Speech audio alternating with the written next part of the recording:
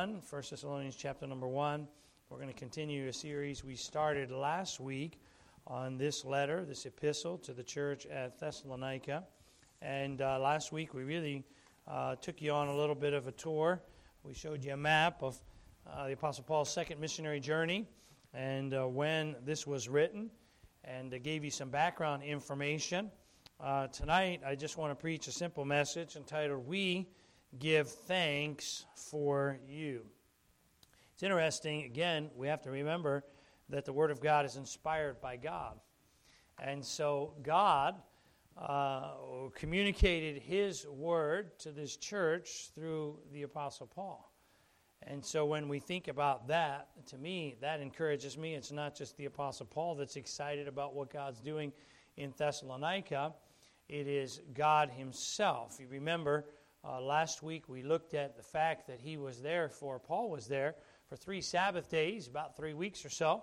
He left Timothy there. Paul left, and he gets a report from Timothy while he's in Corinth concerning this church and how well this church is going, which is kind of what motivates him, obviously God led as well, to write this epistle.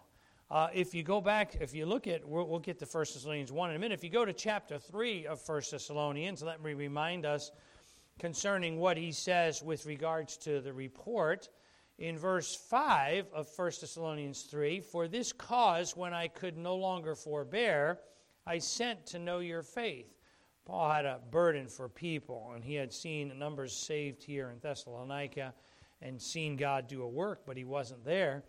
And look at this, lest by some means the tempter have tempted you and our labor be in vain. You know, when the gospel is preached, Satan tries to snatch the seed of the word of God. And Paul was burdened for this church and didn't want that. Didn't want the word of God to have been in vain. Wanted to see God do a work and was encouraged.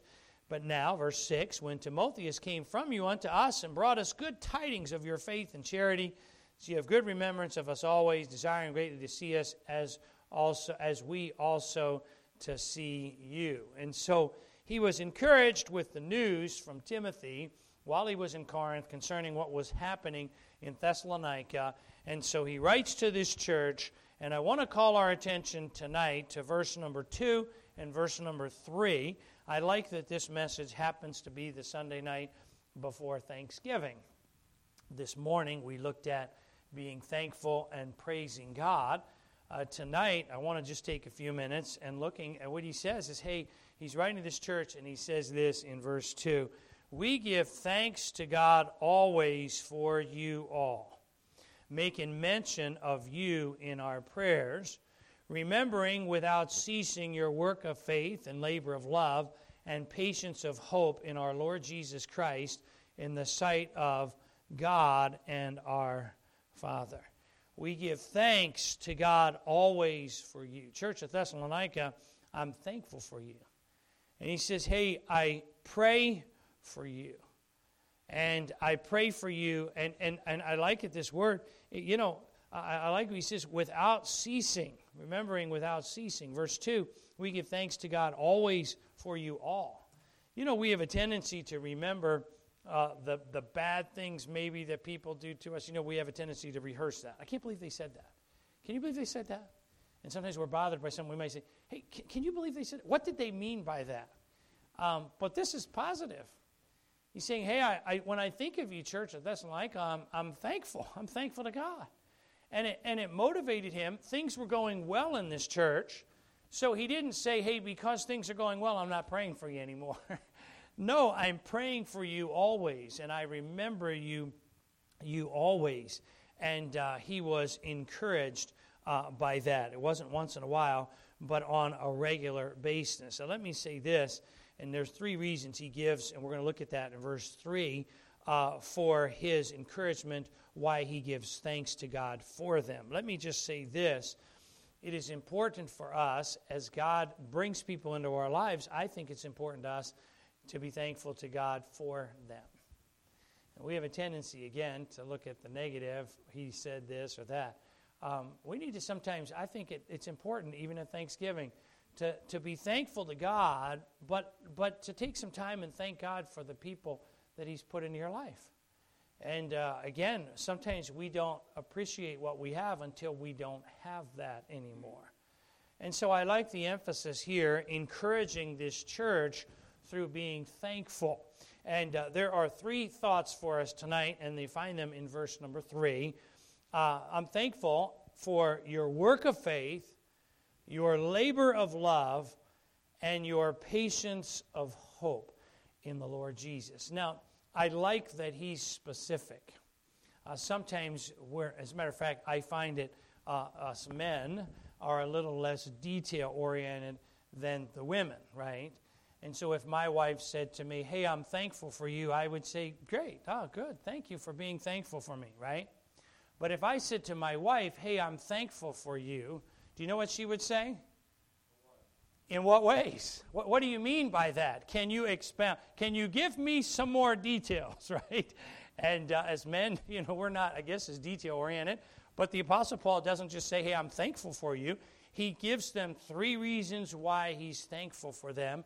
And, of course, there's more to come. But when we look at verse 3, it's really a packed verse with some good stuff. So let's have prayer, and let's look at this verse, and I trust the Lord will use it in our lives. Lord, we love you tonight. Thank you for the privilege to gather and sing hymns of praise to you, and for the music, and for the offertory there. And, Lord, thank you for the opportunity to have the Word of God in our own language.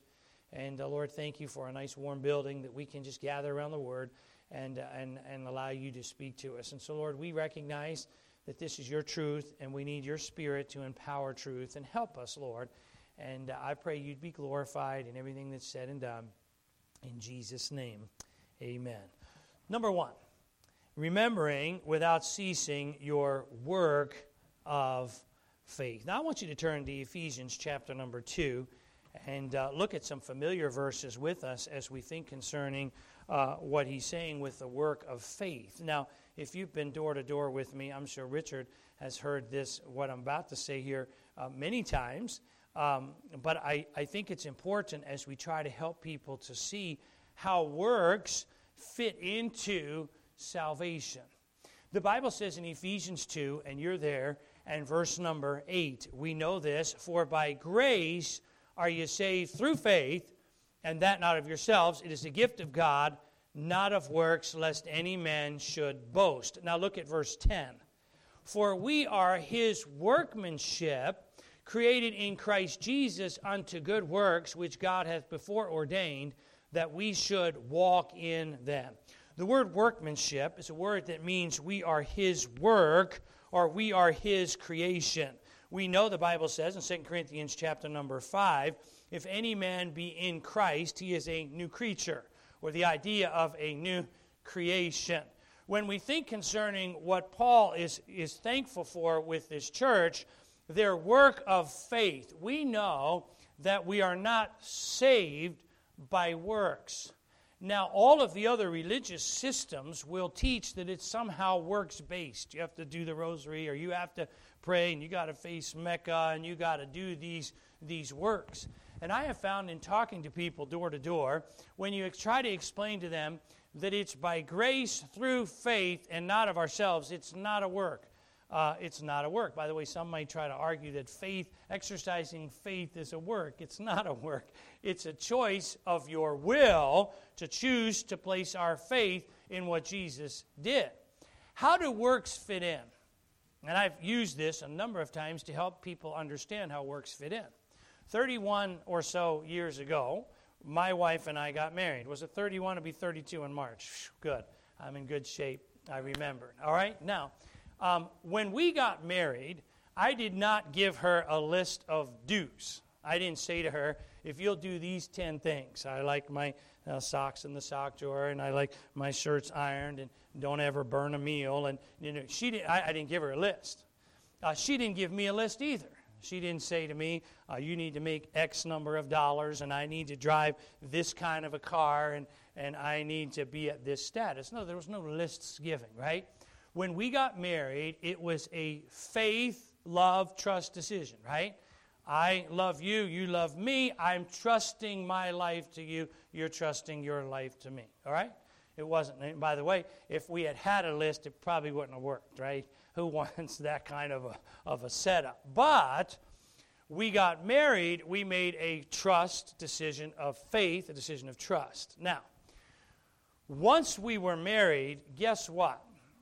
The relationship that was created by faith produced some works. You know, there's some things that she does, the big list, big long list. Her list is probably bigger than my list. But there's a list of things that she does that did not create the relationship, but flowed from a relationship that was already in existence. The same, this direction, there's a list of things, and there's not really a list, it's just the givens, right? That I do that flow from a relationship that already is existing. When we take that same illustration and we recognize, I don't work my way to heaven. It's not by works, it's by grace through faith. Verse 10, we are his workmanship. When I am saved, what happens from that relationship that already is existing, from that flows works. I've noticed sometimes when you explain that to people at the door, it's like a light bulb turns on. It's a click. Oh, I get that. Because we live in a society, there's no free lunches. How can it? I remember when I first shared with Sherry's dad, when he was alive, gave him the gospel. And he said to me, is that all you have to do?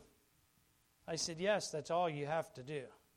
It was difficult to get around that non-works or by grace through faith.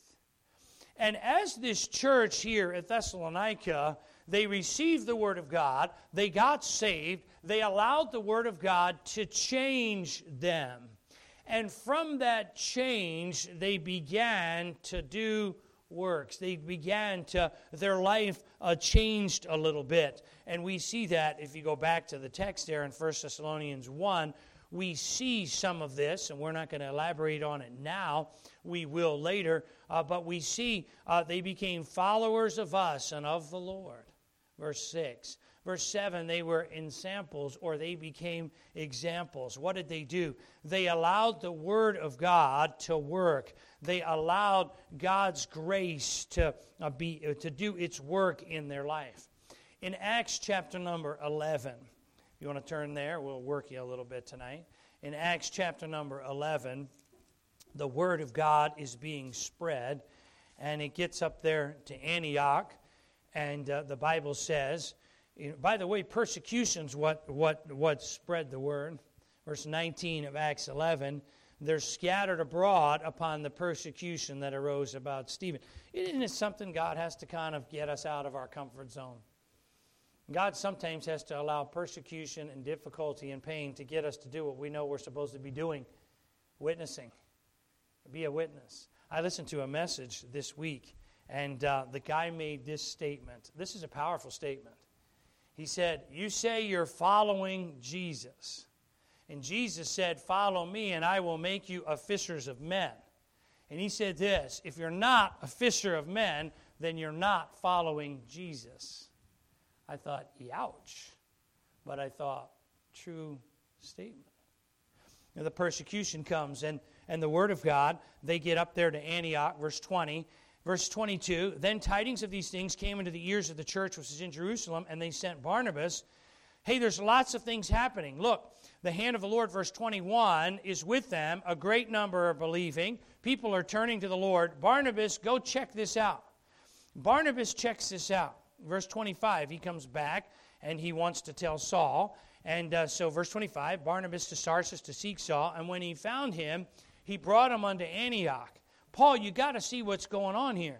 And it came to pass that a whole year they assembled themselves with the church and taught much people. Now here's the phrase I want you to see. The Bible says, it's the first time here, and the disciples were called Christians first in Antioch. Question, why were the disciples called Christians first in Antioch?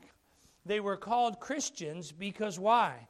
Because their lives were changed by the Word of God, and they saw Christ in these believers, and they called them, they gave them the name of Christ, Christians. The work of faith. Do you know when we take steps of faith, God works. God uses us to do His work. And sometimes we can have a little less emphasis on works. I don't work my way, by the way, into a right relationship with God either. You're not right with God today because you checked a box. You tell sometimes kids grow up in an independent fundamental Baptist church and they think, what I have to do to be right with God. You say, how do you know you're right with God? Well, I did, right? I performed. I had my devotions. I prayed. Okay. Works don't save us, and works don't get us into God looking down and going, wow, that guy spent 2 hours in His Word. No. We have a relationship with God. We walk with Him, right? We confess our sin, and He's faithful and just. And so sometimes we can get an emphasis or de-emphasize what we might call works. But faith without works is dead. We think about it. Jesus said this in Matthew 7, a good tree bringeth forth good fruit, a corrupt tree bringeth forth evil fruit. A good tree cannot bring forth evil fruit, neither can a corrupt tree bring forth good fruit. Every tree that bringeth not forth good fruit is hewn down and cast into the fire. Wherefore, by their fruits ye shall know them. We got to ask ourselves this question.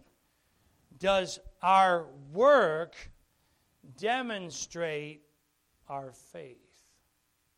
As we go out into the community, as we go to work, as we Christmas shop, whatever, if somebody was to follow us around everywhere we went, would they see a work of faith?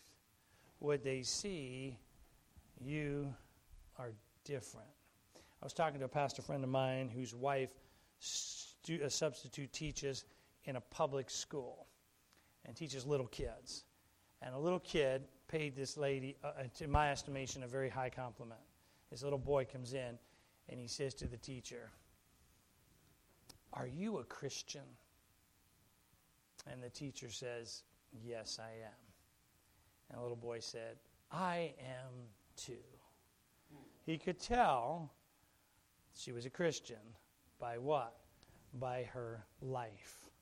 Do you know what? Whether we eat or drink, whatsoever we do all to the glory of God. Do you know the glory of God comes before our comforts, our conveniences, our preferences? And often we make decisions based on those other things at the expense of the glory of God. We ought to be asking ourselves this question first. Lord, would this please you? Lord, would this be acceptable? I like it. I think it's nice, but would this be acceptable to you? The work of faith. Secondly, he says this, your labor and labor of love. Verse 3, your labor of love. When we think about this aspect of love, love is so key to the Christian life. Really, genuine service starts with my love for God. Paul said this, the love of Christ constraineth me. People argue, is it Christ's love for him or his love for Christ? And I say, yes, it's both. It's his love, and it's both ways, right? He died for me. How can I not serve him? Mark chapter number 12 and verse 30. And thou shalt love the Lord thy God with all thy heart, with all thy soul, with all thy mind, with all thy strength. This is the first commandment. And the second is like, namely this, thou shalt love thy neighbor as thyself. And I tell you this, I think our greatest challenge, I talked about it this morning, is really loving ourselves. When I love him first and foremost, love for others, and some of these other things are going to go by the wayside. We think about it, John 13 and verse 35. By this shall all men know that ye are my disciples, if ye have love one to another. 1 Peter 1 and verse 22, seeing ye have purified your souls in obeying the truth through the Spirit unto unfeigned love of the brethren. a non-hypocritical love of the brethren. See that you love one another with a pure heart fervently. The fruit of the Spirit is love, joy, peace, long-suffering. I tell you what bothers me. Do you know what bothers me? What bothers me is how sometimes Christians do people, whether it be Christians doing Christians or... My wife and I were out to eat the other day, and we met this gal, and I was convinced that she wasn't saved. I don't know if she was saved or not, but she looked like maybe she was trying to be a him, and she had, piercings. Very friendly gal. She was just the waitress at the table there, and so I tried to give her a tract, and she thanked me for the tract, and I tried to engage her, and come to find out, she grew up a Baptist. And I thought, so you grew up a Baptist. And I said, did you have kind of a bad experience? She didn't want to elaborate, but she basically said, yes. I think we have the truth, and we need to stand for what's true, but we need to speak the truth in love. It's sad that sometimes we have to, when we need to hire somebody for business, we have to think, do I really want to hire a Christian? You know why that is? Because of how Christians sometimes do other Christians. It's not right. I love Baptist. I'm a Baptist by conviction. I'm an independent, fundamental Baptist. But I tell you this, I need to be a loving, independent, fundamental Baptist. And there's a generation of young people that are growing up that are going to take the torch when we're gone, and if they don't see the love of Christ, they're going to jettison independent Baptists, and they're going to go down the street somewhere else where someone else gives them love. On a regular basis, interactions with, not you folks here, just interactions out there, sometimes I scratch my head and I think, we've got to communicate. Hey, even when we deal with sin in people's lives, we need to deal with a tear in our eye. We need to recognize that, hey, you're somebody because God loves you. My mom used to say this, God don't make any junk. And every one of us has challenges, and every one of us has burdens. I remember listening to Don Camp preach. Don Camp had a sickness, I can't remember, it slips me. I think it's the kind where you shake, Parkinson's. And he would take medicine, and I would watch him. When he came to speak, they'd sit him there. They'd try to time his medicine perfect. And when his medicine kicked in, if he was ready, all right, come on up here and preach. And he had about 20 minutes. He would come up, and he would hold the pulpit right here. And he would.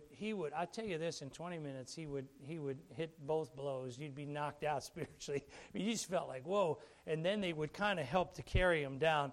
And he was an evangelist. And I remember him sitting up there. I remember this. He said this. He said, "Be kind to everyone you meet, because everyone has problems." Have you ever been at a red light and you happen to, look at your phone or whatever, and the light turns green, and you're like, you had one of those moments. Wednesday night, a couple people had one of those days, and someone behind you honks the horn, and you're like, my bad, made a mistake, and you want people to be sympathetic, and then you're the guy that has to get somewhere, and the light turns green, and we forget the guy in the car in front of us.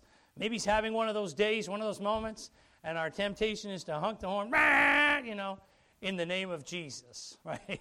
We honk the horn in the name of Jesus. Love. The word labor, by the way, is different than the word work. The word work really means a deed or getting the job done. The word labor is the effort expended in accomplishing the deed. So our kitchen, we had a flood 3-4 months ago, and it's all finished now, praise the Lord. And you might come in and you say, and the Lord worked it out, we got a better floor than we had, and it's really, it came out on the plus. So we're happy. It's easy to say I'm happy for the flood now. When I was standing there at 1 a.m. on a Sunday morning and it's coming down, I wasn't as happy as I am today. But if you came over there today, you would see the work. You would say, wow, this looks nice. The job was done. They did a good job. The labor you didn't see.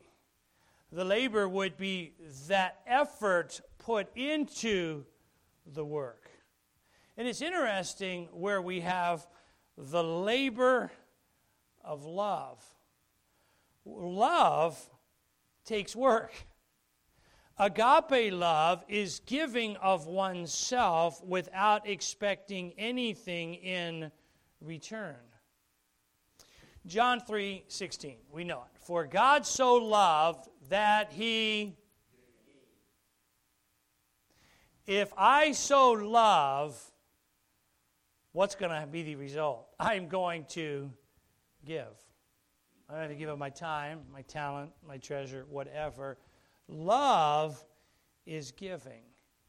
And this church at Thessalonica demonstrated love for one another, but they demonstrated a love for the lost. And I tell you this, when you've got a generation of young people where the older generation is beating them up, why are you doing that, and why are you doing that, and they don't see the love of Christ, what they need to see is Christ. Christ is going to make the difference. And very easily, we can turn people off to the gospel. Abraham Lincoln had this philosophy when it comes to love. Do not keep the alabaster box of your kindness and tenderness sealed up until your friends are dead. Me and him we kind of see things the same here on that one. Fill their lives with sweetness. Speak approving, cheering words while their hearts can be thrilled and made happier. The kind of things you mean to say when they are dead and gone, say before they are gone. The flowers you mean to send for their coffins, send now to brighten and sweeten their homes before they leave them. If my friends have any alabaster boxes laid away full of fragrant perfumes of sympathy, goodwill, and affection, which they intend to break over my dead body, I would prefer they bring them out in my weary and troubled hours and open them, that I may be refreshed, cheered, and made better while I need them. I would rather have a plain coffin without a flower, a funeral without a eulogy, than a life without the sweetness of love and goodwill. Let us learn to anoint our friends beforehand for their burials. Post-mortem kindness does not cheer the burdened spirit. Flowers on the coffin cast no fragrance back over the weary way. Remember, we travel the road of life but once. Let us all try to make the world better by our having lived, and I would add, our having loved. Their labor of love. Number 3, he says, I'm thankful for your patience of hope in our Lord Jesus Christ in the sight of God and our Father. The word patience is a word that means steadfastness. It means endurance, being able to endure. It means this. It means staying under pressure. We know that the word hope is not how we define hope, right? We say, I hope it doesn't rain tomorrow. I hope I can go to Shady Maple. I hope, all right, I hope. Bible hope is a definite certainty. It's going to happen. It's I know it will happen. Their hope, again, this church that's a baby church, right? Their hope was in the anticipation of seeing Jesus and his future glory and receiving their inheritance. The implication is this, that this church, in the face of opposition, steadfast, right, staying under pressure, in the face of opposition, they were willing to stay under pressure because of this hope. One commentator said it this way: hope transcends mere human wishful anticipation and rests confidently in the consummation of redemption that Scripture says will certainly occur when Christ returns. Such hope will inevitably cause believers to triumph over the struggles of life. Wow. They're being motivated to stay under pressure. How many of you under pressure? Under pressure, right? On all kinds of different things, right? Financial pressure and health needs and people pressure. And hey, you stayed, Church of Thessalonica, under pressure. Because why? Because of the hope that you have in the Lord Jesus Christ. We looked at this verse a few weeks ago. The grace of God, Titus 2, that bringeth salvation has appeared to all men, teaching us that denying ungodliness and worldly lust, here we are in this world, denying ungodliness and worldly lust, we should live soberly, righteously, and godly in this present world, looking for that blessed hope and the glorious appearing of our great God and Savior, Jesus Christ. My hope is in the Lord, the songwriter said, who gave himself for me. Sometimes pressure times. Sometimes, again, this church was in a thriving city. There was a lot of pressure for individuals in this church to conform to the world. But they stayed steadfast. Their eyes were on the blessed hope and the glorious appearing of our great God and Savior. They were living with eternity's values in view. Blessed be, Peter said, the God and Father of our Lord Jesus Christ, 1 Peter 1:3, which according to his abundant mercy hath begotten us again unto a lively hope by the resurrection of Jesus Christ from the dead, to an inheritance incorruptible and undefiled, that fadeth not away, reserved in heaven for you. And then he says, the trial of your faith being much more precious than of gold, that perisheth, though it be tried with fire, we might be found unto praise and honor and glory at the appearing of Jesus Christ. What a day that will be, when my Jesus I shall see. And what will be a day we'll look on his face, the one who saved us by his grace. We think about that. It's a definite certainty. And it's what kept this church at Thessalonica faithful under pressure to conform. At the height of World War II, Dietrich Bonhoeffer was in prison for taking a stand against Hitler. Yet he continued to urge fellow believers to resist Nazi tyranny. A group of Christians, believing that Hitler was the Antichrist, asked him, why do you expose yourself to all this danger? Basically, quit, give up, right? Jesus will return any day, and all your work and suffering will be for nothing. He replied, if Jesus returns tomorrow, then tomorrow I'll rest from my labor.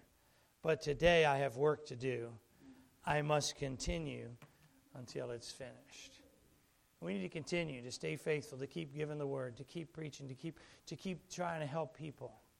One day, it'll be over, and we'll be in heaven with him. No wonder Paul said to this church, I'm thankful for you, and I always have you in my prayers. As we think about this, number one, let's be thankful for the individuals that God puts in our lives. Let's be thankful for them. But number two, let's think concerning our work of faith, our labor of love, and our patience of hope in the Lord Jesus.